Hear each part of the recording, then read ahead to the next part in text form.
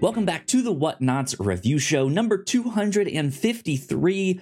My name is Kyle Springer, and I am joined by Melissa Wilkinson. Melissa, how are you this weekend? I am doing well. How's your weekend?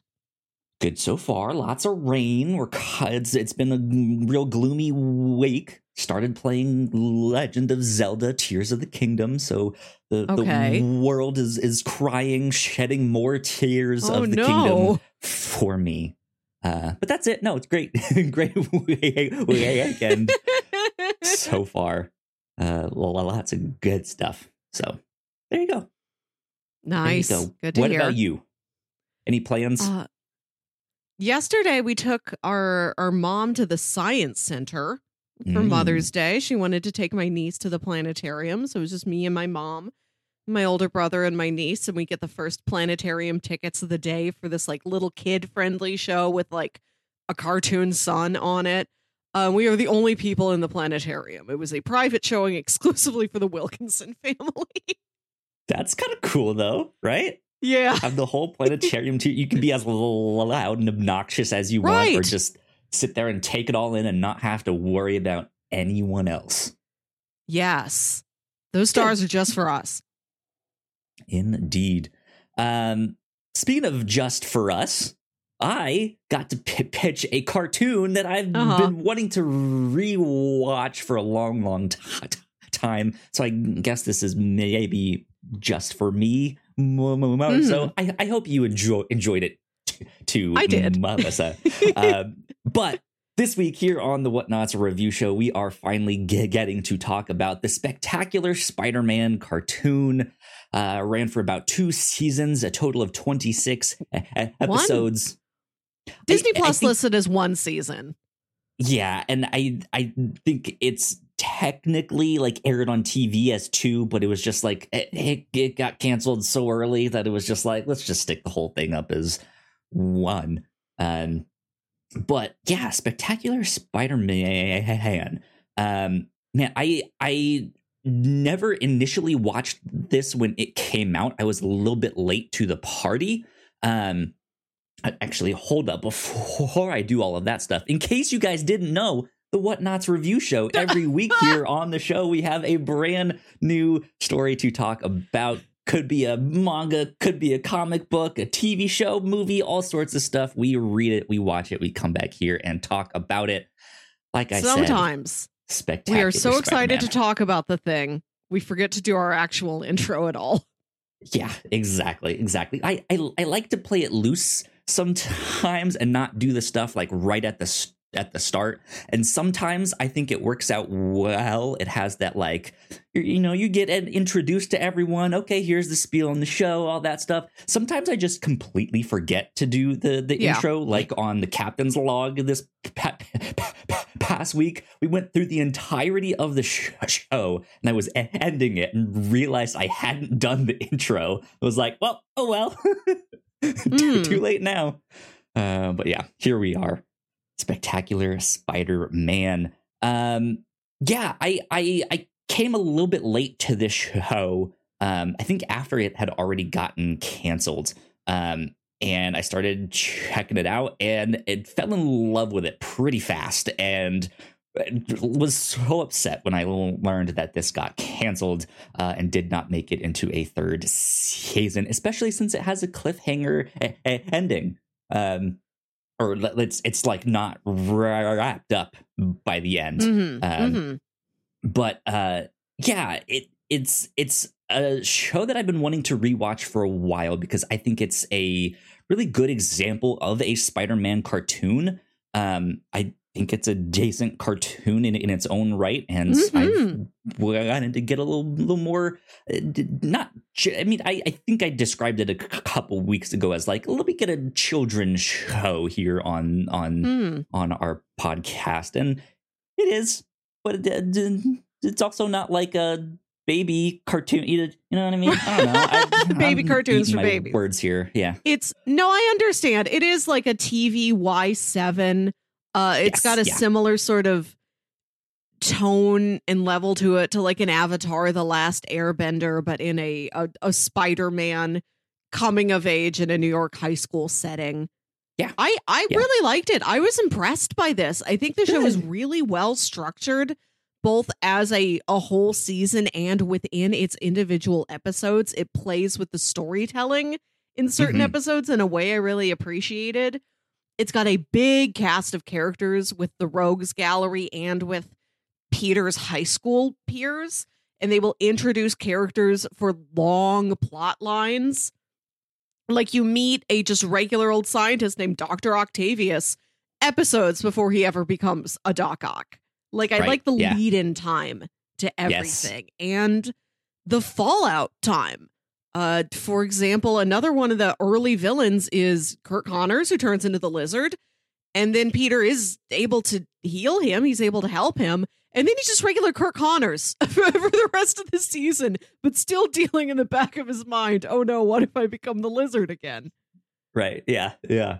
I mean, this is a great example of Spider-Man and his cast of characters and his world. There's a number of changes and stuff that they made from the original comics, but the show does a great job of paying homage to the original comics, to the Sam Raimi movies, to the Ultimate Spider-Man comics, and kind of mixing them all together to create something that feels genuinely like, oh yes, they nailed it. This is Spider-Man. It has great. The creators behind it have done some notable work. Victor Cook and Greg Weisman. Greg Weisman, you guys might remember if you're an older head like Melissa and I from Gargoyles.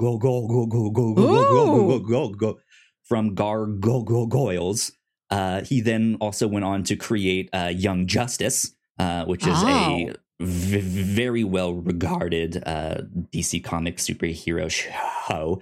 And Victor Cook is, if I'm not mistaken, one of the directors on Scooby-Doo Mystery Incorporated. Which we have also one of my very covered favorites here on that show. Long ago. Realized that like they had done all of that stuff until I looked them up and was just like, oh, we did. Yes, great stuff. No wonder this cartoon is so good. Right? Yes, great pedigrees. Thank you for bringing these details. I knew these names from something. Exactly. Great voice cast to everyone from D. Bradley Baker, who does all of the clones in the Star Wars, Clone Wars cartoons up to Bad Batch. We get to see Clancy Brown in this. All sorts of stuff. All sorts of people are in this for sure. A nice use of Ed Asner for a flashback episode about Uncle Ben. There you go. Yeah, exactly. I had a blast re-watching this. It is a good one indeed.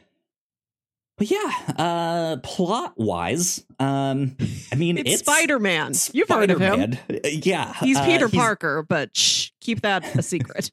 Keep that on the low. Don't tell his Aunt May, who he's taking care of as best he can. But yeah, it is Peter Parker in his high school times. He has been Spider-Man for a little while. Not super long. A couple months, maybe a year at most. But yeah, he's still kind of figuring things out. He's just starting to get his job at the Daily Bugle. Where he is taking pictures of Spider-Man. You guys know the deal. And it's kind of his life and the things he gets up to in high school, the relationship drama, all of the stuff like, should I try out for the football team? Should I try out for the school play? Should I date Liz Allen? Should I date Gwen Stacy? What about my best friend, Harry Osborn? Well, I have to say, the show did not do a great job of making them seem like best friends. It seems like they hate each other. I will say this, though. Harry was the first thing that told me I was in good hands. This is the dorkiest Harry Osborn I have ever seen. Yes. He is not cool. And I really love getting to see that perspective on Harry, where he truly is kind of a dweeb. Yep. Exactly. But yeah, he has run-ins with from the bigger, more well-known villains like Doc Ock and the Lizard, Mysterio, the Green Goblin, to some smaller ones that you might not know as much from Montana Ox and Fancy Dan, the Big Man, Tombstone, Hammerhead, all sorts of stuff. Yeah, it's a great cast of characters. I like this show a lot. Indeed, it's one to check out for sure. Yeah, I think it is very well rounded. Yeah.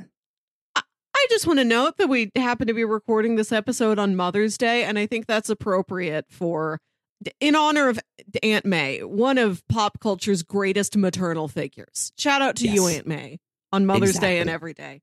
Exactly. Yeah, I say we take a quick break for some housekeeping, and then when we come back, we can dive right into spoilers and start breaking it down a little bit more. So yeah, we will be right back. Here at The Whatnots, we make multiple different shows, and a lot of hard work goes into making them, so we would love it if you check them all out. If you enjoy our shows, patreon.com/thewhatnots is the best place to show your support. For just $1 a month, you can get early access to episodes, and at our $3 tier, a Patreon-exclusive podcast, The Pilots Club. You can even get a shout-out and thank you on most of our shows at the $5 tier. And if you're one of our patrons already, thank you so much. It means the world to us. You can find out more information on our website at thewhatnots.com, as well as your favorite podcasting platform of choice. When you type in The Whatnots, all of our shows will pop up right there. Just don't forget to give us a nice rating and review if you like the shows. You can also find us on YouTube and Twitch for video versions of the shows, trailer reactions, and live streams. And lastly, we have merch. If you want to grab yourself a shirt or a hoodie or a mug or something else, head over to thewhatnots.com/store to pick up some merch today. And we are back. Once again, a big shout out to our Patreon supporters. Thank you so much. We love you a lot. It means a ton. Cool things we've been up to here at The Whatnots. Over on our Patreon exclusive show, The Pilots Club, we just talked about the pilot for Moon Girl and Devil Dinosaur. So if you want some more Marvel cartoon action, you can go check that out. That's at our $3 tier and above. I really enjoy that show. Both the Pilots Club making it and Moon Girl and Devil Dinosaur. I enjoy it a lot. Right here on the review show, a couple weeks ago, I was about to say last week, but we took the week off last week on the review show, a rare occasion. But last episode here on the review show, we started our monthly ongoing coverage of The Good Place, our first sitcom that we're doing here on the review show. We've done a few like sitcom exchanges and a few episodes from this, and I give them to Melissa and she gives me some from another one. But first time watching the entirety of a sitcom. We've done comedic shows before, but sure. This is our first, I think, like network sitcom we're really discussing in detail. And this was especially a genre of show that I wanted to bring to the monthly ongoing series, to watch something from beginning to end and not just season one, where I know a lot of sitcoms can still be a little shaky. Exactly. So we will be covering the remaining seasons of The Good Place over the next couple of months at the end of each month. So be on the lookout for all of that. Over on the Reactor Core, we have a spoiler cast for Guardians of the Galaxy Volume 3, and we have been continuing our reactions to Yellow Jackets Season 2. So I'm excited about all of that stuff. Over on the Captain's Log, we got to talk about my dad just figuring out that dad jokes are a thing. We got to talk about Viz Manga's new app, and when you stopped playing with toys as toys, not just like I have collectibles Yes. back here, but like when did you stop like mashing them together Yes. and hiding them and making them kiss, and Making a Barbie right? kiss. Yeah. Exactly. Long exactly. Lots of fun stuff for you all to check out. But yeah, that is housekeeping. So I say we get on to spoilers. Spectacular Spider-Man. Melissa, the first thing I want to talk about is the theme song. What did you think of the theme song? Because I love this theme song. It's so catchy. And I think one of the best scenes in the entirety of the show is when there's three villains on the elevator just waiting as it goes up. And one of them is humming the theme song. Spider-Man. And they all like look at him just like, what are you doing? He's like, what? It's catchy. And I'm just like, that's great. So what did you think? It's very of its time, which I mean positively. It sounds like a mid-2000s like indie rock song. Yeah. And not the traditional bombastic, he soars through the air Spider-Man theme. Right. Yeah. That or the like really traditional Spider-Man, trying to do something on that, which that one almost seems goofy in comparison. Like the theme song has a cool factor to it. Because you can't even hear all of the lyrics clearly, which I think is also included under the umbrella of cool factor. It's so catchy. It's different. I don't feel like there has been a Spider-Man theme song or before that has been as catchy as this one. I don't know if I'd go so far as to say that this is the best Spider-Man theme song that's out there, but it's up there for sure. So yeah, I just had to ask on that because I like it.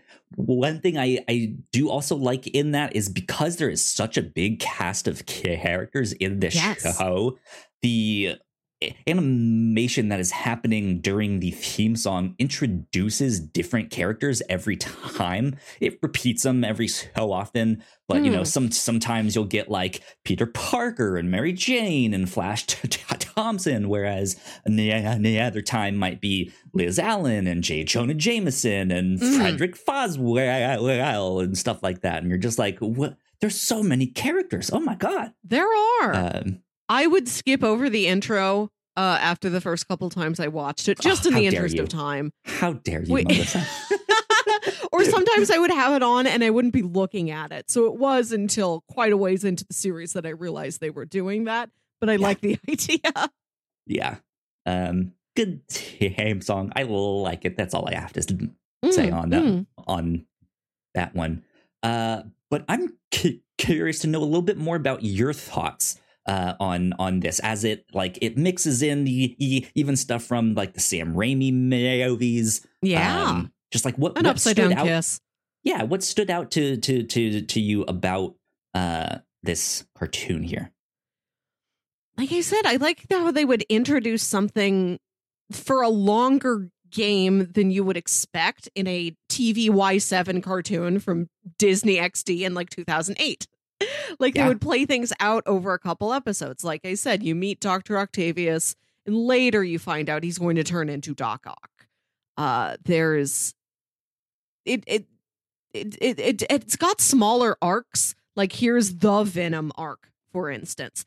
But you first meet Eddie Brock in like episode 1 as like an older friend of Peter and Gwen's. Like he was an upperclassman when they were freshmen or something. And now he's another one of the helpers, the assistants, the lab assistants there with Dr. Connors. Like it's a bunch of different people who just sort of rotate in and out of Peter's life in a way that felt a bit more naturalistic. Like, I like the idea that somebody did not arrive on the scene exactly when they were needed to be a friend or foe. They were just sort of always there and then just brought into the spotlight for a couple episodes. Then they'll recede back a little ways. I liked that a lot. There's a lot of pieces on the chessboard at any given time, both in terms of the rogues gallery and the love interests and the peers. Like we start with there's Gwen Stacy. You know, her and Peter don't immediately have a thing, but you know who Gwen Stacy is, you know where this is going. Then he starts tutoring Liz Allen and he kind of gets a crush on her. I love the runner with Mary Jane. I really like how she's introduced, where just like in the comics, this is one of the few things I do know about the comics, is that Aunt May is friends with her grandma and they hang out all the time. And she tells Peter, like, oh, you should really hang out with Mary Jane Watson. She's a lovely girl. She's got a great personality. And Peter's thinking, oh, great personality. That means she's ugly. And he never outright says that, but you know, he'll be talking to Harry and he's like, my aunt wants to set me up with this girl who has a great personality. And then Harry will like roll his eyes. And they do that for a couple episodes before it's the school dance. He had nobody to ask for the school dance. He tried to ask Betty Brant, who's like 20, I think. And she's like, which is that's really sweet, Peter, but no thank you. Reference to the Sam Raimi movies. In the comics, Betty is like one of his first girlfriends. Oh, they're the same age in high school to get together and stuff. Yeah, it's Betty and Liz are like the first kind of couple love interests in high school. And then he gets to college. And that's when he meets Gwen Stacy, and it's her for a long time. And then, May's like, hey, I hear MJ has a great personality, and that goes on for so long, and you don't see her. And if you do see her in a panel, it's almost the like they're all covered up except for her feet, or except for like you don't see her. And then we get the like shot thing of he opens the door and is just stunned at how beautiful she is, and she has the famous line, face it, Tiger, you just hit the jackpot. Just so confident, right? Yes. Yeah, I never knew the original canonicity of Betty Brant. I always presumed it was what I saw in the Sam Raimi version, and then they twisted into the one from the John Watts version. So thank you for telling me what Betty Brant actually started as. I didn't know. But yeah, he has no date for the dance at the last minute, and she's like, well, there's this girl I've been telling you about.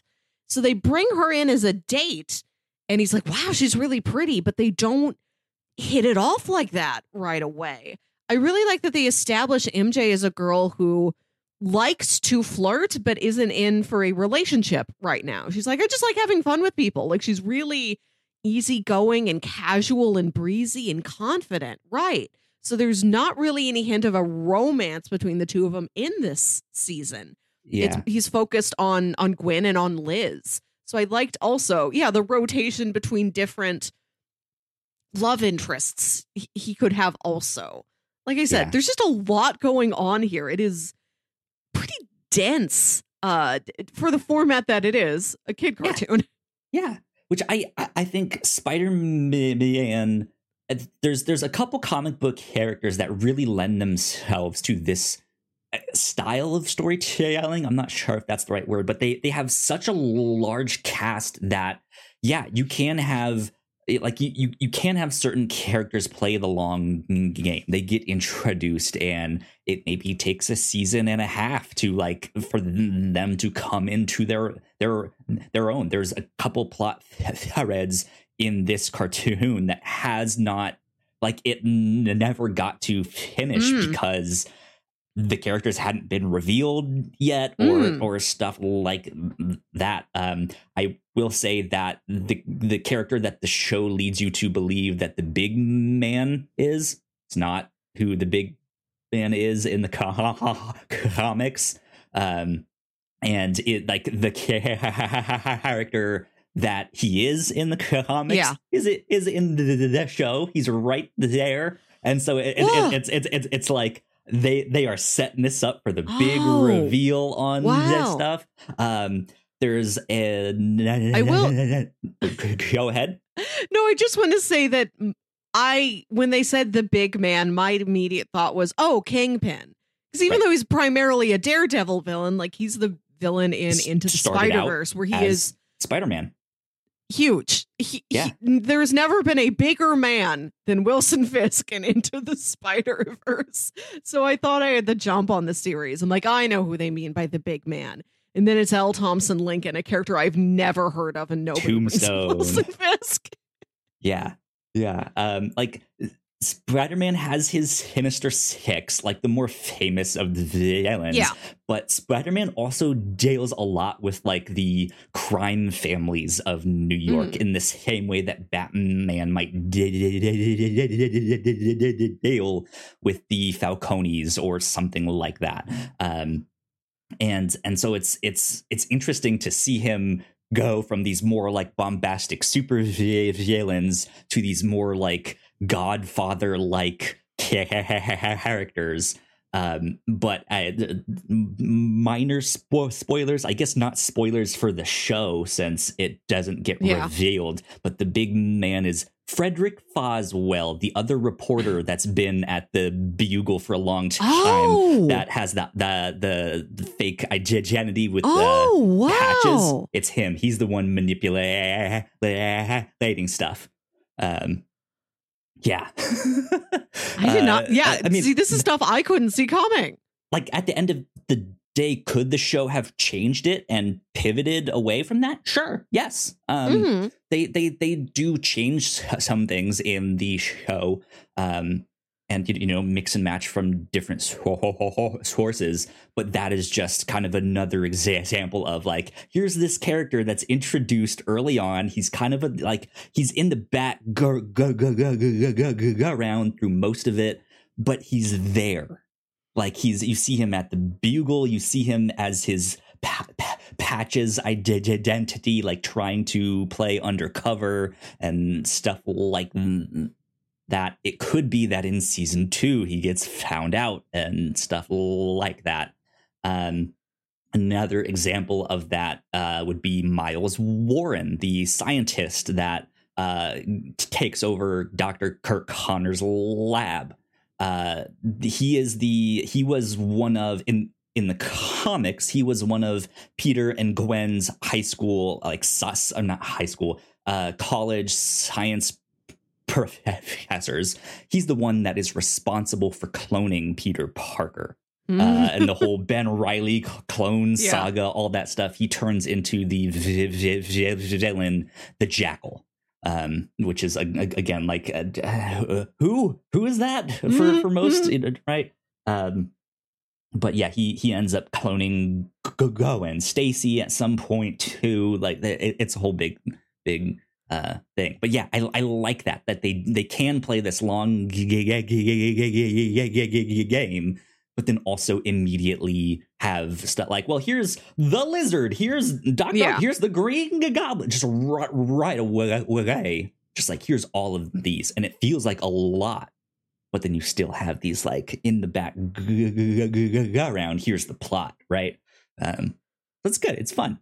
I enjoy it a lot. Good stuff with that.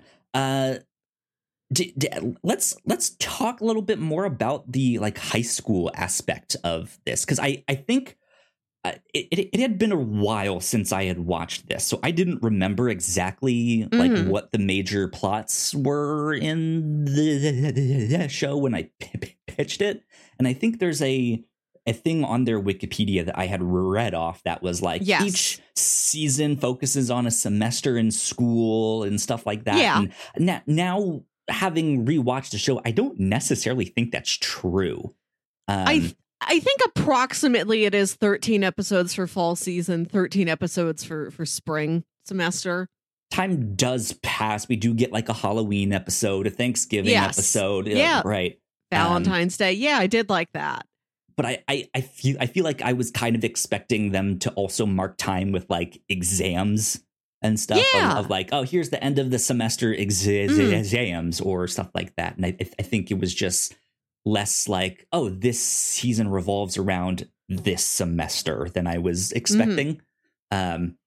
But I like a lot of the school stuff. I like that is mixed in there too, because that also is part of the like Spider-Man, Peter Parker drama.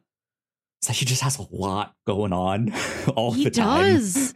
Yeah, I will say it's a lot more about the social pressures of school and less about the academic school. pressures. Yeah, well, I mean, it's never like an exam is not a big plot point, you know. It's not like he has to fight Doc Ock and also get home in time to write a term paper. Like his academic performance is not as big of a factor as maybe I would have liked to have seen it been. But there is a lot of social stuff. There's dances, tries out for the football team, you know, tries out for the school play, all this stuff. There's a lot of events like carnivals and things he's going to with his peers. You see them a lot. I did like that cast of characters. I like that it included a lot of girls, but every girl is somebody's love interest. Like there's a lot of women in the cast who are somebody's girlfriend. And I like that Peter's got his dedicated love interest, and it's not like, I have a crush on every girl. But I would have liked if he had I would have liked if he had like more platonic connections with girls that outside of like, do I like her? Does she like me? Like I have a crush on this girl, or she has a crush on me, or she teases me, like Sally Averill. I would have liked to have seen, I just have to work on a project with Glory. You know, it turns out Shashawn Wynn rides the same bus as me and notices that I'm falling asleep on the bus every morning. Could she sense that I'm Spider-Man? Yeah. So I think of that cast, I don't remember Sally or Shashawn being a thing in the comics. Even in the Ultimate Spider-Man comics, I don't think they're really a thing. So they might be new for this show. But yeah, like it is high school. They do all kind of pair off, right? There is some pettiness between the characters when they see like their partner talking to someone else and just being like, what's happening here? This is illegal. This can't happen. I think everyone is pretty true to the characters though, which I like. I like that they introduce you to like D-list Spider-Man like side characters like Kong. It's like, yes, I'm so glad that Kong is in this cartoon. Or like Glory, who is like, Glory is someone that I don't think Peter ever dated. They maybe flirted a little bit here and there and was like, what if, maybe? And then they were just like, I don't think so. But like she ends up being like a really good, like platonic friend for Peter down the road. Yeah, I think they have a great cast of characters in their in high school and all the stuff that they can do, because he has his like nerdy friend in Harry, who, like I said at the start, they say they're best friends, but in the 26 episodes we got, like Peter just treats him like dirt all the time. I think they do introduce conflict pretty early in that relationship. I also would have seen I would have liked to have seen more status quo between Peter and Harry, so we had more of a baseline of what do these two people do together for fun? What are their bonds? How long have they known each other? Yeah.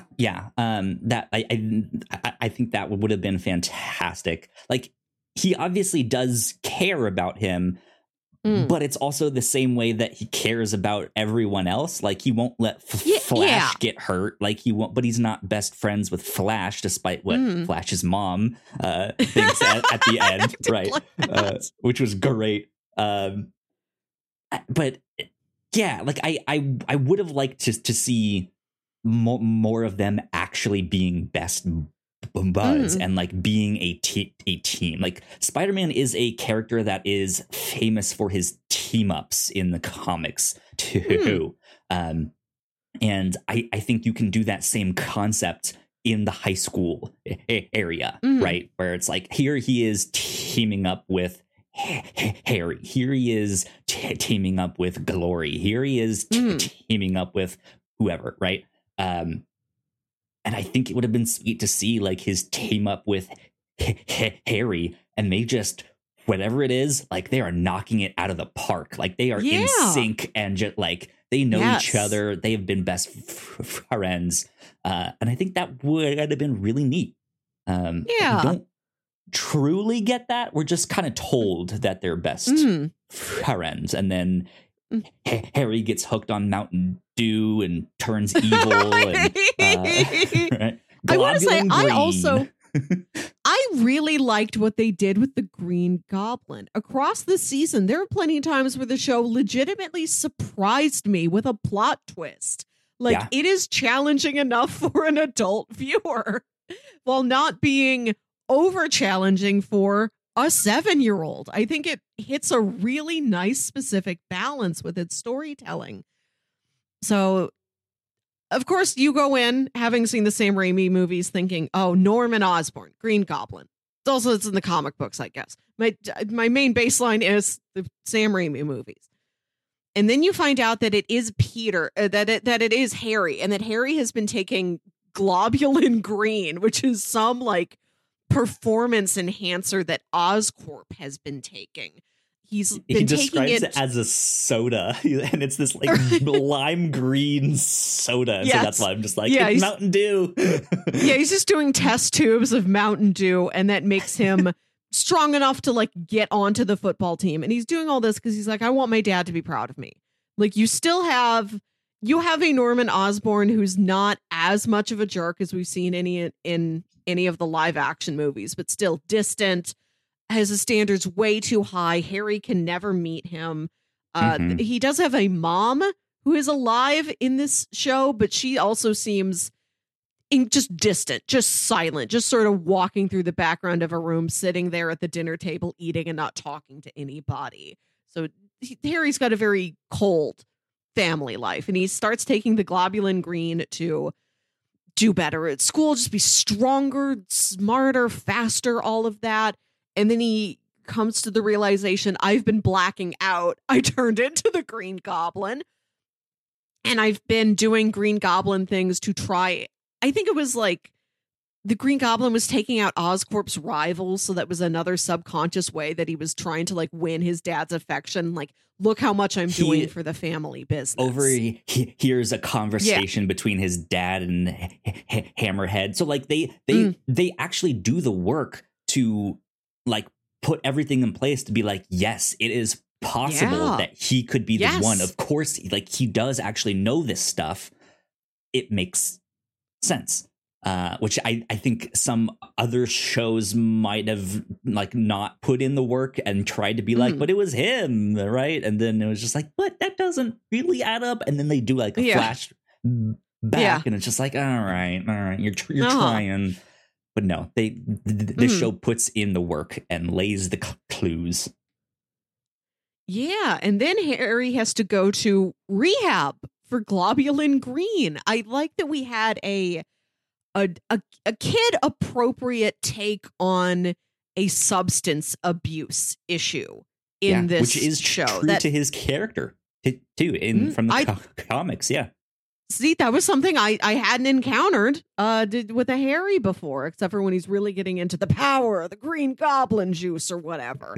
I think like the Dane DeHaan one does that in the Amazing Spider-Man movies, maybe. But I like that it shows the fallout of that. Like Harry is gone for several episodes while he's in this rehab, and then he comes back and he has to sort of reintegrate himself into the high school landscape. And while he was on the globulin green, he like joined the football team. He was part of the team that like won this big championship. And later, like months later, Flash accuses him of going off on some fancy European vacation with his parents or whatever. And he's like, no, I had a problem. I was abusing that thing and I had to go away. Like he's trying to get some sort of sympathy from Flash. And Flash, instead of being like, oh, I didn't know you were going through that, I'm sorry I accused you of just slacking off and going on vacation. Flash takes another approach and he's like, you were on substances while we won that championship. That jeopardizes the championship. That's null and void now. Yeah. And then at the end of that episode, you find out that he reported it to the high school or the football association or whatever.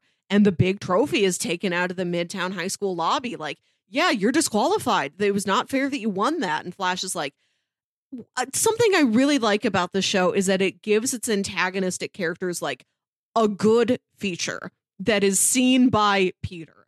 Peter sees Flash as a jerk. He's this like hotshot quarterback, but when he plays, he does play fair. He abides by the rules. If something goes wrong, he will own up to it, even if it takes away his big championship status. Yeah. Yeah. I really enjoy Flash Thompson a lot. Get like one of my favorite things for him is that he picks on Peter Parker. He's a bully. He's kind of mean every now and then. But man, is he the biggest Spider-Man fan in the world, and will do anything for Spider-Man just to get his approval and just to hear good job, right? Like, you're just like, Spider-Man senpai, notice me. And like I like that kind of back and forth, because Peter can play with that, and also like deep down he realizes that Flash is a good person.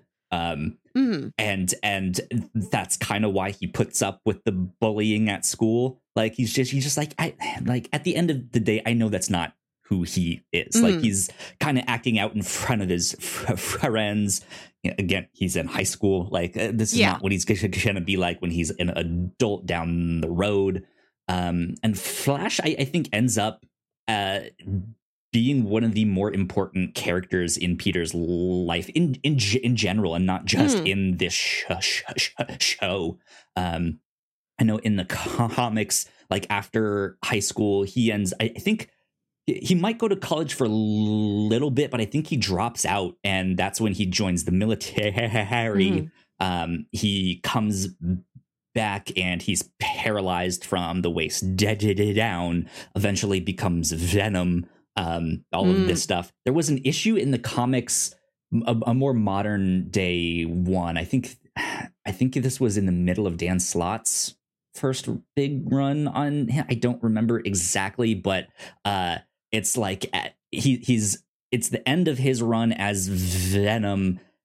Something is happening, and like Peter has to kind of reveal who he is to him. And like as Flash is dying, and it is just this big heartfelt moment of like, you were Peter Parker all along. I'm so sorry. I picked on you my whole life, like all of this stuff. And he's just like, no, you were amazing. So yeah, it's great stuff. Sweet. But yeah, I like that Flash is the one to turn like this in and notify the authorities, because everyone else thinks like, Harry, like, why would you turn yourself in and like do all of this stuff? And he was like, no, that was Flash who notified this. Like, he was the one that did the right thing. So that was good. Yeah, very, very noble. It also does a lot, not a lot, but enough for J. Jonah Jameson. Such a blowhard, such a hard ass. But he's got the same feature like I know he has in the comics, where he protects his sources. If you work for J. Jonah Jameson and you are loyal, and somebody comes to him like, tell me who takes all the pictures of Spider-Man, he will not give up Peter Parker's name. Like, he takes care of his people. And he's so genuinely loving and proud of his son in a way that is really touching. Always. Yeah. And there's an episode where Aunt May and Grandma Watson go to some Broadway play, which stars the same actor who comes back later as the guest theater teacher at the school. Okay. I really like that continuity.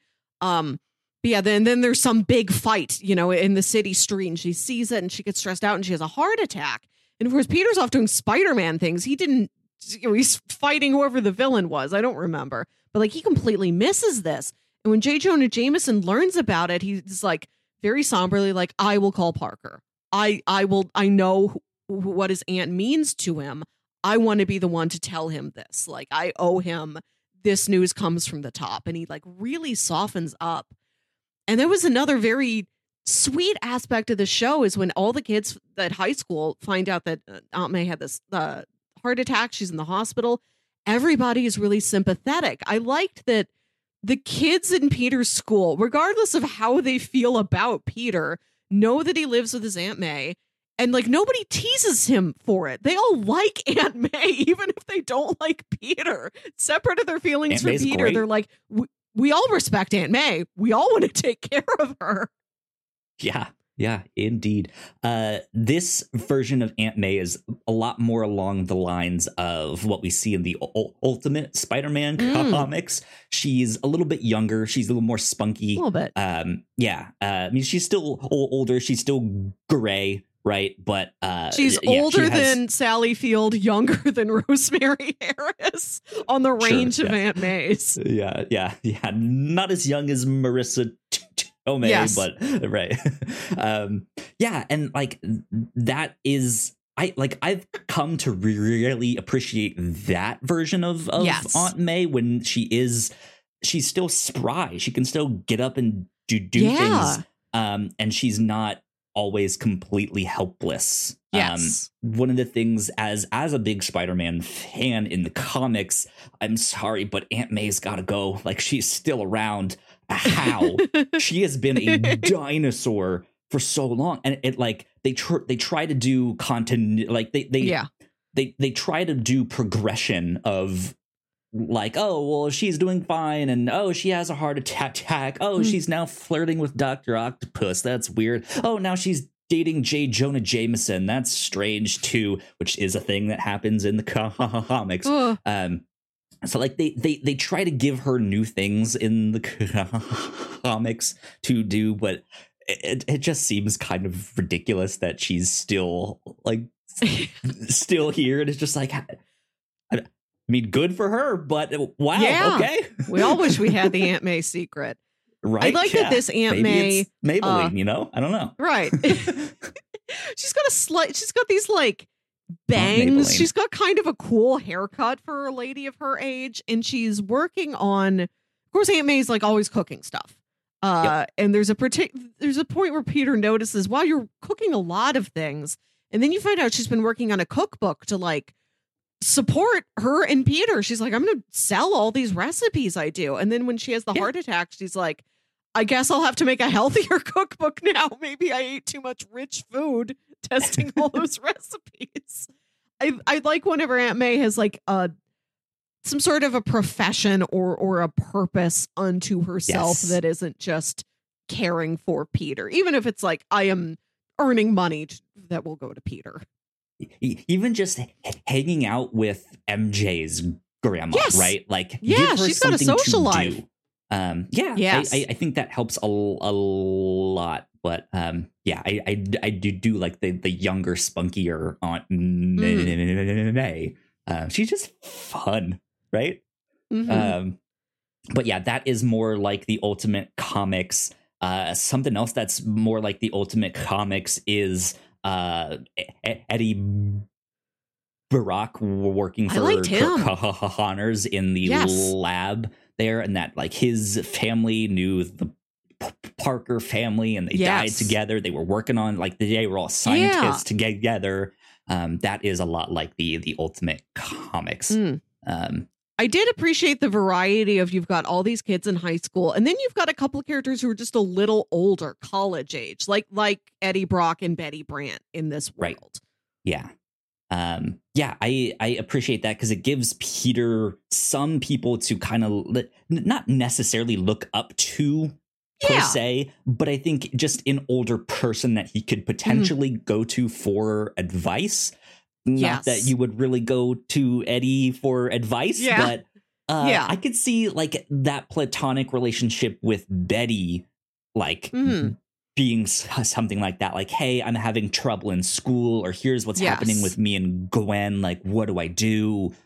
And her like being able to like kind of relate and be like, hey, I was in your situation 4 years ago. Like, that's not like, here's what I did. Here's how I got to where I am now. Like, I think something like that is really cool for him to have in high school. Yeah, somebody who is in between a peer and an authority figure, I think is a nice level to add to his world. I do want to say briefly, I like that we spend a little bit of time with the other Daily Bugle staff. Not a lot, but enough that it's noticeable. Like, you know, the names and faces of the other people there. Ned They're Leeds, not just sort of all Foswell, amorphous Betty, people. Robertson. Yeah. Right. Yeah. Yeah. Those are all super important characters in his life. In the comics, Betty and Ned end up getting married. They're a thing. Like I said, Foswell turns out to be the big man. It's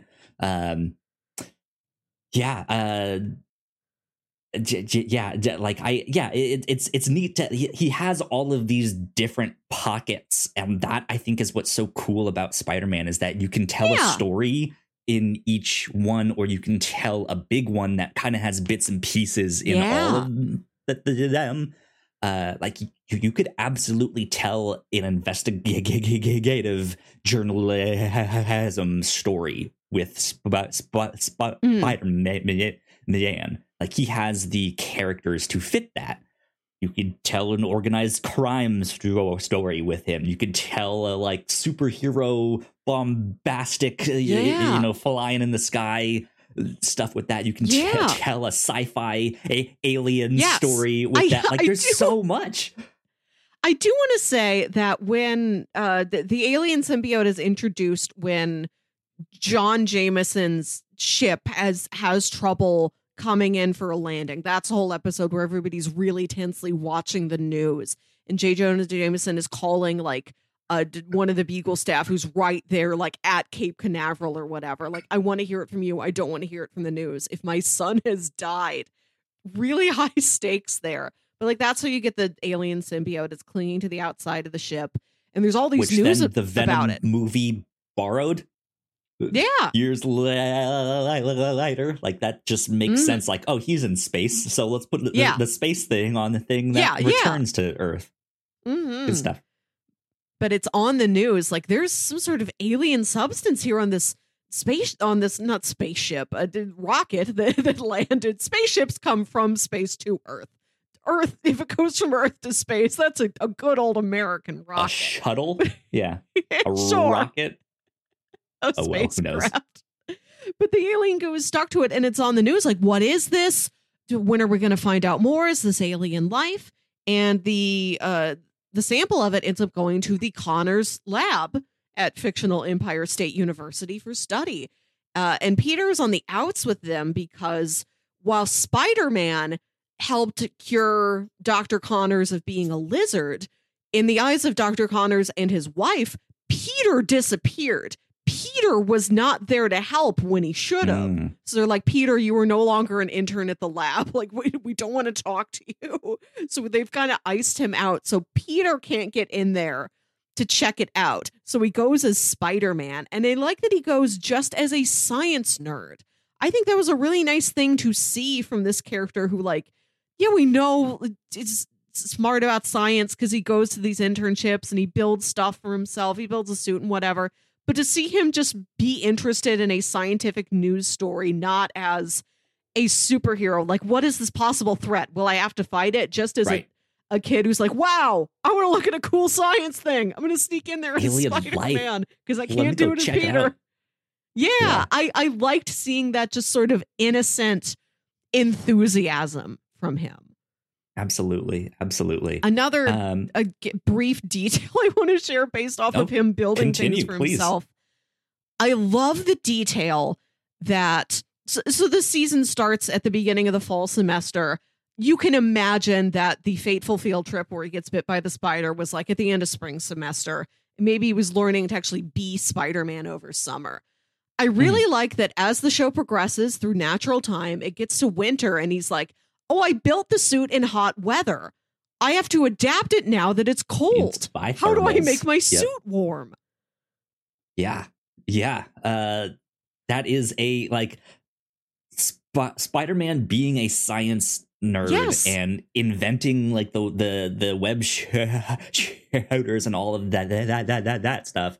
He is really someone that tinkers with his own suits and tries to be like, how can I like make it good for hot weather and cold weather, or have one for each situation. Now I'm up against Shocker or Electro. How do I like ground my suit in a weird? Can I like rubberize it in a weird? Like he ends up having to like make multiple suits or have things built into the suit that helps him with all of these villains. Which is neat and also is expensive, and he has to buy all of these parts. Yeah.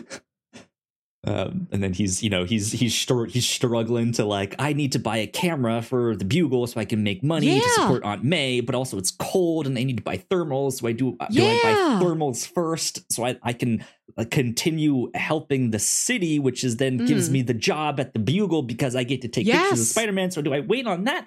I don't know. What's happening? He has so much to do all the time. Yeah. And I like how the other characters will try and meet him halfway. Like when Aunt May finds out he's been taking photos for the Bugle, she's like, thank you. I'm sorry you have to do this, but thank you. Tell you what, I will take, you save 10% of every paycheck and you buy yourself a new camera with that, and I will take the rest. Or like every time he has to leave, his friends are going ice skating or whatever, and he's to leave to do Spider-Man stuff, and he comes back and he's like, I had to take photos for the Bugle. And his friends are mad, but they're always like, I know you need that money. Yeah. You have to earn that to help Aunt May, and I can't argue against that. Like that sort of continual conflict that doesn't really have an answer. Yeah. Absolutely. I want to shift gears a little bit here. Is there anything in the cartoon that didn't sit well with you, that you did not like as much? Everybody's pupil is just like a big round circle of a color. Like they just have an iris and no pupil. I think that was a bit of an adjustment at first. Although it does look cool. It works when Kurt Connors transforms into the lizard and then like the animation style of his eye entirely changes. Yeah, like that was neat. I like that. Yeah, the art style is very stylized, but I think also lends itself well to when it needs to kind of be more realistic and focus on like the high school characters or the people at the paper, right? Like it's realistic enough that it's almost reminiscent of stuff you saw in like Batman the Animated Series or stuff like that. But then, when it is stylized, when it does the like Green Goblin stuff or Mysterio and all, like it can be so stylized that it's like it's almost an acquired taste to get into this style. It's not so harsh that you're just like, whoa, what's happening? But you're just like, okay, yeah, maybe I don't know. But yeah, that makes sense. Yeah, and like I said earlier, I wish he had more platonic female friends where any aspect of romance didn't enter the picture. Like you just had friends who were like, oh, we're both in history class together, we help each other on our papers or whatever, or we play the same video game when I have time to play video games. Sure. Yeah. I think something like that would have been nice. Things I did not like about the show. I don't like that they turned Kraven into a beast, right? That he is this lion character. Like that whole thing was just weird. I guess, see, I have no context for any of this. There are very few things I know about the comics. So I don't know when something happens if it is new or not. Maybe there's a classic story where Kraven did turn into some sort of lion man and everybody's like, right, you know the Kraven Lion Man story. But I understand that if that is brand new, it doesn't sit well. Well, Melissa, what about the time when John Jameson, Jonah's son, gets turned into a werewolf? Do you think that's true or not? Because it is. I've heard about that. Yeah. Yeah. No, like, but yeah, I think like I see how they get there of like, he is a hunter of beasts. What if he turns into beasts? It fits with like the rhino being right there. Spider-Man also another animal themed thing. There's the lizard, right? Like it makes sense. It's like, I see how you got there. Yeah. But I don't like, that is kind of what's interesting to me about Kraven, is that he becomes the beast metaphorically in like, he is still human, but he learns to hunt it by like starting to think like it and stuff like that. And one of his more famous stories is where he kills Peter Parker, takes up the mantle of Spider-Man, and tries to do it better. And like stuff like that, I think, is really neat, instead of being like, but what if he's actually a lion man? Right. So that was a little strange. Also, Mysterio, I was not a big fan of this version of Mysterio. I like like that. It's like half and half. The aspect that I like about Mysterio is that he is into the like Hollywood movie special effects and stuff like that. That's perfect. I love that. But then the fact that he's more like, what if Doctor Strange was evil? Like, that's how he acts, and he just seems like a wizard. I was like, I don't really like that version of him. I don't know, like it seemed more like he was casting spells than stuff, which I was just like, he doesn't need to do all of that. But oh well. I will say, this is not a specific qualm with this show. This is something that happens frequently in a lot of media, where kids are teasing other kids in a school setting, and it gets so harsh that you're like, no teacher is stepping in to say, hey, cut that out. Some of the barbs these kids throw at each other get kind of mean. They do. It's par for the course, unfortunately.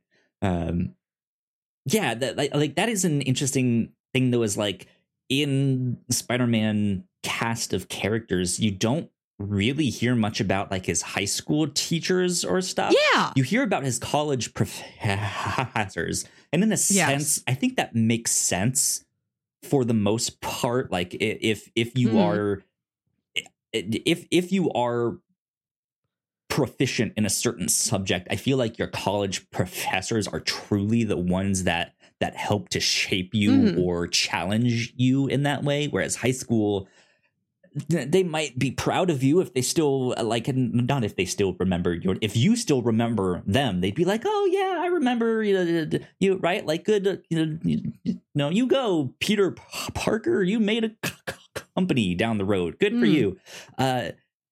I don't know. Like, I know some people have the experience of having like a high school age teacher, not high school age teacher, high school like grade level teacher that really impacted them in that way. But you don't see that in the Spider-Man comics, and so you don't see it in the show. Yeah, which is interesting. And so like, there's one teacher there. I forget his name. And that's kind of it. And then you get the guest theater teacher that comes in down the road. And so, the teachers are almost just non-existent in the show, which is interesting. You have all of these, like, he looks up to scientists in the real world. He looks up to Kurt Connors, Miles Warren, Norman Osborn, stuff like that. So I want to talk a little bit about some of the specific episodes. I mentioned that I really like what the show does with episode structures. Like, we've got a whole black and white flashback to Uncle Ben episode. We have an episode where everybody's trying out for the school play. So interspersed between Spider-Man fighting whoever the foe was that week, you get all these cutaways to all of his high school peers, just like on a dark stage, under a spotlight, giving you some pivotal lines of Shakespeare that echo what Peter is going through. And it's all Yeah. the different characters. They all say it different ways. Sally Averill like cheers hers. Yeah, she is like I don't like her character, but I think she fits so well. Yeah. Just with the red, like the one that has the like really stand out accent, like, oh yeah, you're Yes. from New York. Yeah. Yes. And it's just like everything is cheer. Yeah, good stuff. Like there's that. There's an episode where a bunch of the criminals are having a clandestine meeting in a private box in an opera house. I loved So you it. get this Yeah, opera loved that one. backdrop. It's very Quantum of Solace. So there's real opera like covering the whole episode. They do Yeah. need like background juxtapositions like that to whatever it is Peter is going through. Yeah, I like that one a lot, especially because the opera one is mostly the like criminal underworld. Like it is the heads of the crime families in that one that are kind of joking it out. Eventually, the Doc Ock shows up, but right, like you have Tombstone and Silver Sable and Silvermane there and Hammerhead there, and it is this like Godfather at like this opera thing is happening while this big fight, like it's as close as they can get to a gangster movie, and it works. It's kind of neat. Like I really liked that one a lot.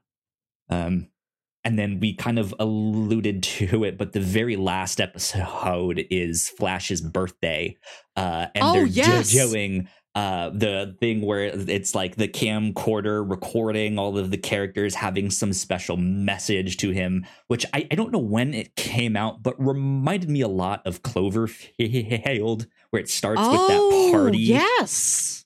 Right? And they're all like having those birthday messages, stuff like that. Let me see if I can look that up when it came out.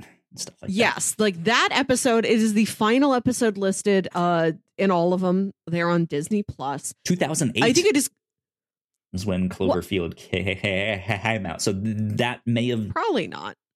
I don't know. Like it's right around the same time. I don't know exactly, but yeah. That final episode, I think it must have aired later, and that's why Disney Plus puts it final in the episode run, because that is not where it goes in continuity. I think that episode must have been like the very beginning of the spring semester, because that's like when they introduce, here are your guest teachers for the semester. Like that's when Shashawn Wynn enters. That's when like Harry comes back from rehab. Like it's a check-in on the Eddie Brock Venom storyline. And the main villain fight that Spider-Man has is Sandman, and it involves like an oil tanker like catching on fire, and I wonder if maybe that had happened recently and it was too sensitive, so they had to push it a while around that time. I think that was that the Exxon one that happened. I don't remember. I think it was at Exxon. I remember it happening and it being a thing on the news, but I was young enough where I didn't care about any of that stuff, and I was just like, I'm gonna play my video games, read my comics, stuff like that. So so it is weird that the season ends with this big reveal that Harry was never the Green Goblin. Norman was the Green Goblin, and he pinned it on Harry, which is so harsh. Like breaks his leg, like almost at the end there. Breaks his son's leg to mirror the own injury that he got fighting Peter as the Green Goblin, so that Peter will think Harry has been the Green Goblin. And the whole episode, you're wondering, is whoever this Green Goblin is, if it isn't Norman and it isn't Harry, who is the third person who's like taken on the Green Goblin mantle? And then the reveal that the Green Goblin is Norman, and Norman has been the shapeshifter guy. That was a big surprise for me. Chameleon. Thank you. So here's the thing with that. You said like this is also good for adults because there's a few surprises in there. If you're unfamiliar with like the Chameleon or Miles Warren and stuff like that, you like there is a like it could be anyone, and there is a moment as I was watching this because because Harry Osborn's mom really isn't in the show, and then oddly is like prominently seen in one scene in this end of like, who is the Green Goblin really? And so you have this thought of like, is it his mom somehow? Yes, like, has that's she what been I was in this? thinking. And they have a moment in there where they mention that, like, could it be his mom? And they're just like, nah. But if you know the cast of characters a little bit more, you have two options on the board, right? You have Chameleon, who is a master of disguise, and then you have Miles Warren, who is known for cloning. So you're like, is this Miles Warren? Did he clone Osborn somehow? Like, what's happening here? And yeah, it turns out to be the Chameleon, but it's one of those things, like, even if you know, like, you don't really know, and it's hard to, like, there's options here. It's like, oh, yes, interesting. It's good. It's good stuff. But yeah, you're right. I can see how that may have been at the start and got pushed back, that final episode there. But I also kind of like that as a final episode setup for season 3. Because they do a lot of flashbacks, but that's, I think, also a good way for them to introduce something a little bit more. Like they start to bring the Venom back a little bit in the. I mean, again, this whole thing is a flashback, so we do see the conclusion of that kind of. But it's just it would have been an interesting way for them to like set up stuff in season 3 if they had a season 3 to continue into and stuff like that. But I don't know. Oh well. 2 seasons, 26 episodes. It was good though. I really enjoyed watching this a lot. I'm glad we got to talk about this on the show. Yeah, I only vaguely remembered this show happening. I think it is the art style of like the full circle dots of a plain color in the eyes. I think like that is a visual detail I remembered that separated this from other cartoons around the time. But I was really surprised when you're like, this cartoon from 2008 is one of the greatest Spider-Man adaptations. And I just barely knew it. Yeah, it's so true to what Spider-Man is as a character. Like I'm of the mind that superhero movies, superhero adaptations, like all that stuff, as long as they get things as close as they can to the origin story, you can kind of go in any direction you want. Of course, it will ring more true if this stuff is true to these characters and how they act and stuff like that, and you're not changing things drastically in that regard. I mean, because that's what the comics are at the end of the day. They're just making stories up as they go, right? So I think this is an interesting example of them mixing from all these different sources, changing things slightly, to both fit their narrative or to simplify them. Like, for example, Liz Allen's brother in this. Oh, yes. Like he is a character that shows up in the comics. He in the comics, however, he is her step brother. So not like blood related, and has a different last name as her, so you don't initially know that they are step brothers and they're related in that way. But yeah, he's the Molten Man. If you guys have seen the MCU and seen Spider-Man Far From Home, is that the one where he's in on the field trip? Yeah, that like molten character that he's fighting, that's him. That's at least what they're alluding to in the MCU is like, oh, that's supposed to be Molten Man. So that is something that bugged me slightly, just in that I didn't totally buy that a high schooler was really into horse race gambling.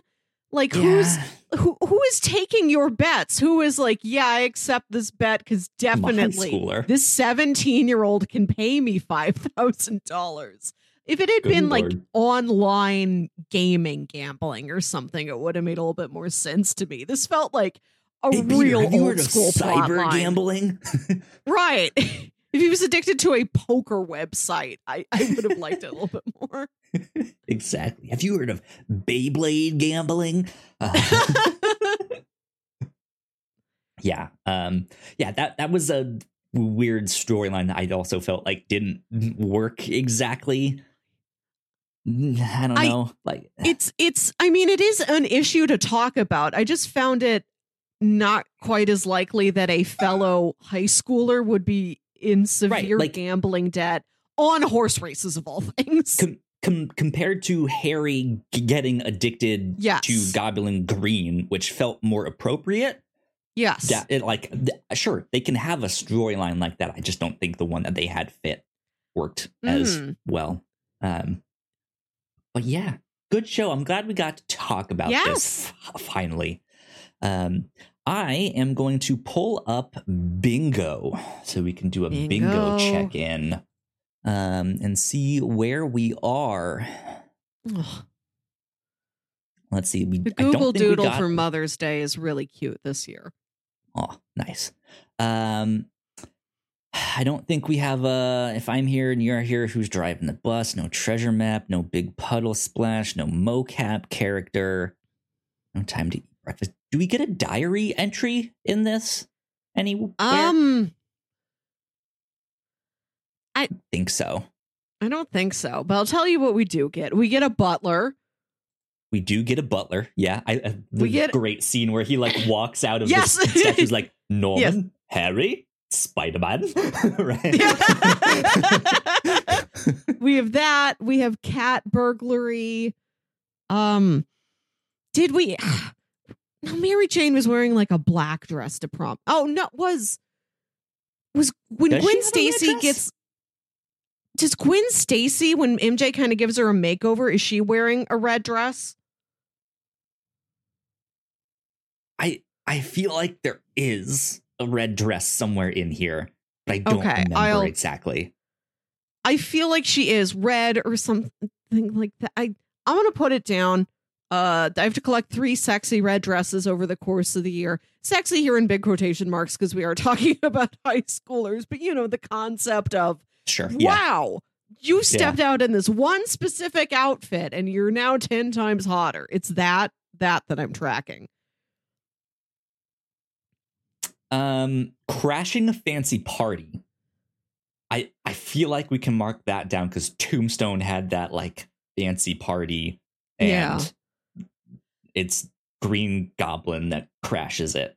So I guess that's a question then are we distinguishing like it has to be the main character that crashes they're like no main protagonists, I'd say, or is it okay that Green Goblin crashed a fancy party here? Yes anybody can do it. A villain definitely counts. Good stuff there. I think that might be it for me. Yeah, I don't think I have any new bingos, but I'm closing in. Yeah, we're getting there. I have 2 bingos at the moment. Cool. Good stuff. I think that is our bingo update. Let's see here. Bring that back around, which means, Melissa, I will toss it to you for recommendations. If people enjoy this, what else might they enjoy? The few things I do know about old school Spider-Man comic continuity come from a book we read back for Valentine's Day 2019, which was Spider-Man Blue. This was a graphic novel from Jeff Loeb and Tim Sale. It's about an adult Peter Parker who's married to Mary Jane, and he is still grieving the classic death of Gwen Stacy when he was younger. And it's about him sort of going through like an old memory box and just like writing her a letter. Like, Gwen, if you were still alive, this is what I would want to say to you. So it's like a flashback story about their romance, how she died, and then how MJ was there for him to help heal him up, and then their romance. It's a really sweet story. Yeah, a little bit on the sad side. Yes, but melancholy. Great book nonetheless. And yeah, I think deals a lot with like this era of Peter Parker's life. Well, I guess in the comics it was college, but here in the cartoon, right, it was all high school stuff. So good stuff. We talked about that way back on episode 44 of the review show. And since you mentioned it earlier, also even earlier than that, like our first October of the review show, we did talk about Scooby-Doo Mystery Incorporated. We talked about season 1 of that show. This was a show on Cartoon Network from like 2010, I think. So shortly after this time period. That is a Scooby-Doo retake. They look the same, they do all the same stuff, but they don't travel around. They are in one specific small town. And as they solve these mysteries of the week, they start to figure out that there is a bigger mystery and there's something weird that's been going on in their town for generations.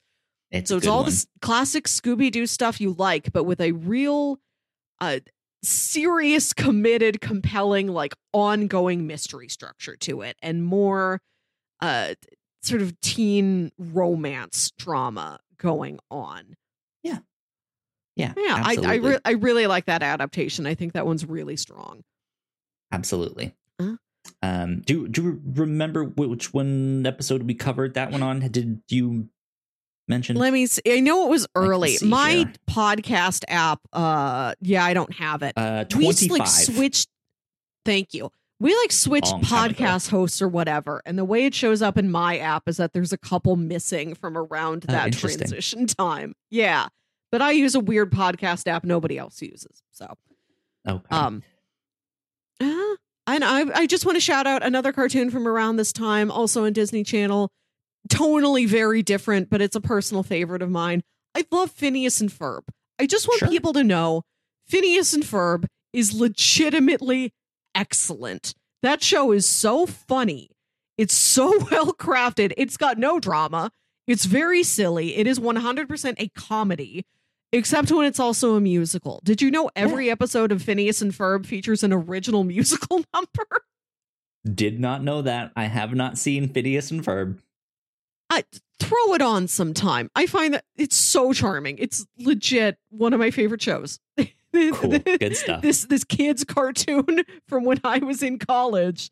One of my favorite shows. Cool. I will add Ben 10 to the list. Yes. Also something that we have covered here on the show way back on episode 84. Ben 10 is one of my more favorite cartoons, it's especially of this like age group, or like target audience age group is what I mean with that. It is like, it's a little bit more sci-fi. It's also kind of in the vein of like superheroics and stuff like that. And there is a lot of Ben 10 cartoons and then things. Yes. There's Ben 10 and Ben 10 Omniverse and Ben 10 this and Ben 10 that. But that is a great cartoon that I really enjoy as well. So you also brought Spider-Man Blue. I will second that one. If you want some Spider-Man comics that are kind of also like more in the high school age range, because the like Steve Ditko, Stan Lee original Spider-Man stuff, it starts out in high school and then very quickly moves on to college, and then college is there for a while, and then graduates and stuff like that. But the Ultimate Spider-Man comics by Brian Michael Bendis are incredible.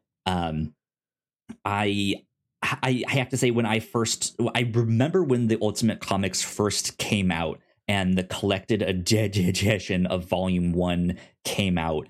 I did not like the artwork on the cover enough that I wrote that series off. I was like, well, if the artwork is that bad, then ew. And I got to college, and a friend of mine who got me into comics and stuff like that was like, no, you need to read this series. And so I started to read it and got addicted and was reading it all the time and just quickly caught up. It is a great series that focuses on Peter when he's in high school, and starts out with Gwen Stacy rather than Mary Jane as the main love interest, which I appreciated. And it also is eventually where we get Miles Morales in those comics down the road. And I know we have Spider-Man Across the Spider-Verse coming out in a couple weeks here. So yeah, I'd say go check that stuff out. I'm trying to think other comics or stuff. If you're interested in getting into comics but are kind of overwhelmed with all the superhero stuff, where do I start? I always recommend the Runaways by Brian K. Vaughan. This is about a group of kids who find out their parents are super villains, and so they decide to run away and fight back. And it's really good. It takes place in the Marvel universe, but it's on the West Coast, so it's away from everything else. It's all brand new characters. You don't need to know anything. You don't need to have read 600 issues of Spider-Man to understand now I finally get who Fancy Dan is, and now I get who Montana is, and the Enforcers, right? You don't need to know all of that stuff, so you can jump right in with issue 1 by Brian K. Vaughan, and it slowly starts to introduce they've now met Spider-Man. Oh, they've now met Wolverine. Oh, they've now met Kingpin, right? And stuff like that. And I think that's a good way to kind of slowly ease yourself into those comics there. So I'd recommend those. Nice. Good stuff. You are the expert. I don't know about expert, but you know more about Spider-Man than any other person I've met in real life. I am a big Spider-Man fan. I like him a lot. He's a good character. But yeah, Peter, a good boy. Peter is a good boy. It is my turn for pitches for next week. We just watched this 26 episode show. The week after next week, we are going back to our ongoing monthly coverage on The Good Place. So I thought I would give us a movie in between these TV seasons we're watching, give us a bit of a break. And it's mid-May. I think we are hitting summertime. You can consider summer is happening now that kids are getting out of school and shows are hitting season finales. That demarcates summer for me. So I have 3 hot movies for you. Ooh. Not spicy. Not sexy. High thermostat. It's sweaty in here. These are 3 sweaty movies. Cue the Nelly song, right? Pitch number 1 is the movie Barton Fink from 1991, directed by the Coen brothers. Okay. Interesting. You may know Barton Fink as being referenced in the comic book Sex Criminals as one of the fake porn titles called Hard On Fink. Yes. Okay. Do you remember when we read Sex Criminals? Rings a bell on episode 69? Yep. The only choice. At the end of that comic, they had a whole page of alt lines for sexy versions of Barton Fink dialogue, and it's in the bonus material, and they're like, we knew nobody would be this much into Barton Fink that we could fit all of these into the comic. So here it is for you. Any Barton Fink fans out there. So since then, I'm like, I really got to see this Barton Fink movie. Wow.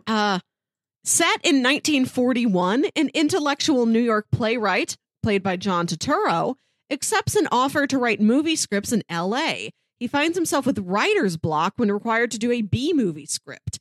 His neighbor tries to help, but he continues to struggle as a bizarre sequence of events distracts him. He's apparently put up in this hotel room.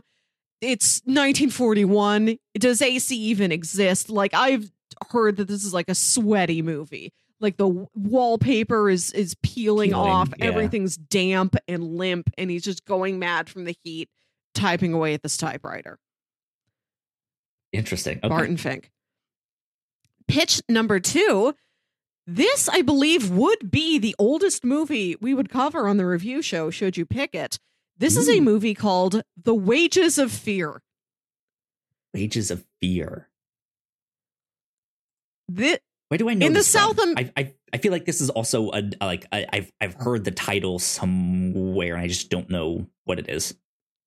Let me tell you what it is. In the South American jungle, supplies of nitroglycerin are needed at a remote oil field. The oil company pays 4 men to deliver the supplies in 2 trucks.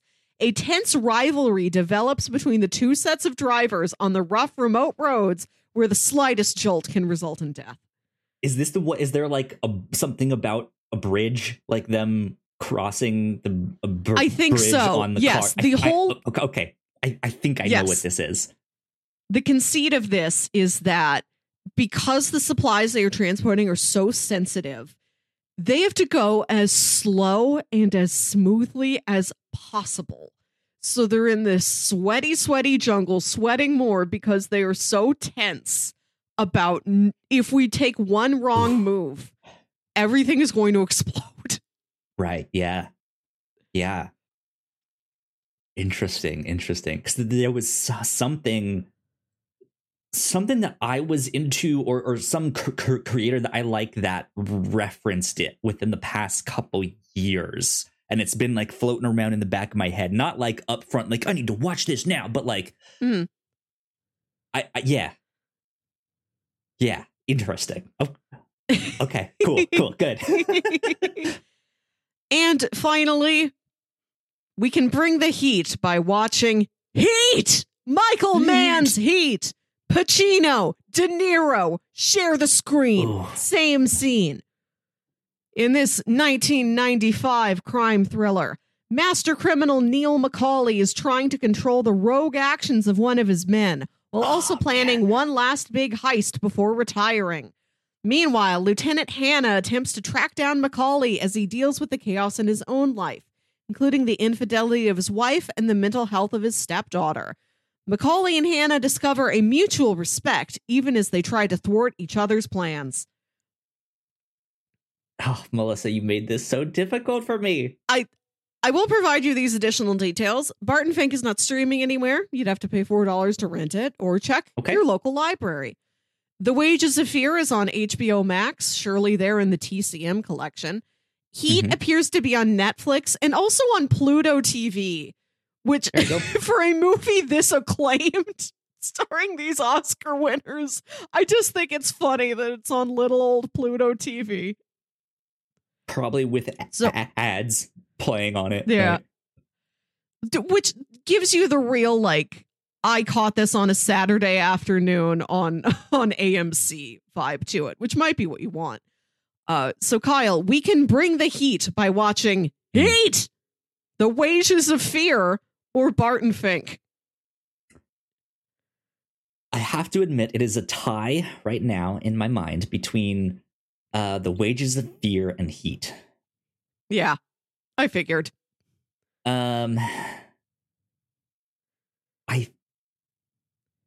I think I'm gonna go with The Wages of Fear, though. I think that one sounds the most interesting to me because I know that I would like Heat. I haven't seen it. Yes. And there's some podcasters that I know that have been doing a Michael Mann podcast called Manhunting.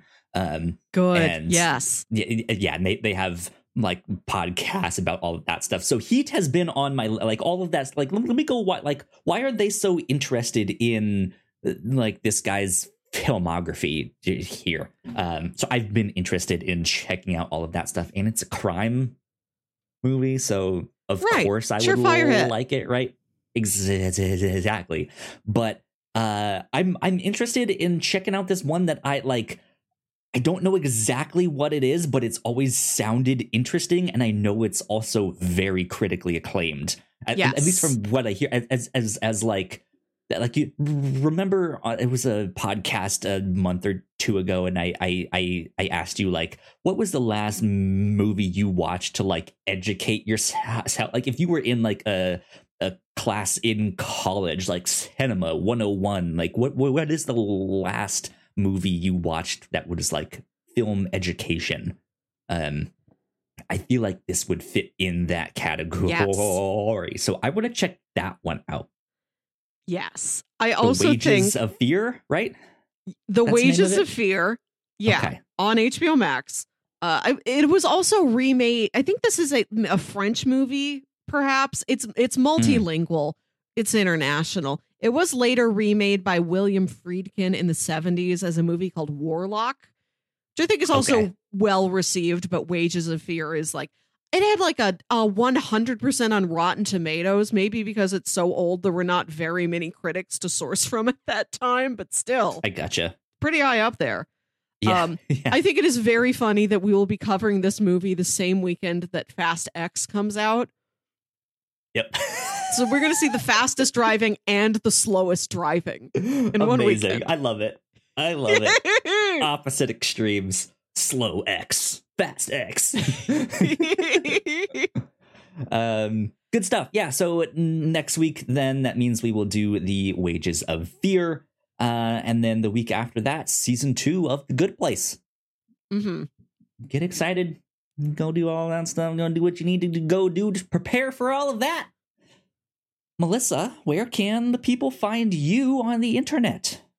You can find me on Twitter and Instagram at Wilkywit. That's WILKYWIT. And listen to my other podcast, Saturday Morning Obscurities, where we talk about a lot of old cartoons. We did an episode on Scooby-Doo Mystery Incorporated. Good stuff. We did one on Phineas and Ferb. You can hear me talk about a lot of this stuff again. That's awesome. You guys can find me at Yo Kyle Springer, and if you'd like to stay up to date with all of the stuff we do here at The Whatnots, we are at The Whatnots on Twitter. So please go like, share, and subscribe. You guys know the deal with all of that. If you're watching this on YouTube, we got plenty more videos for you all to check out. But yeah, this has been number 253 of The Whatnots review show. We will see you all next time. Bye. Bye.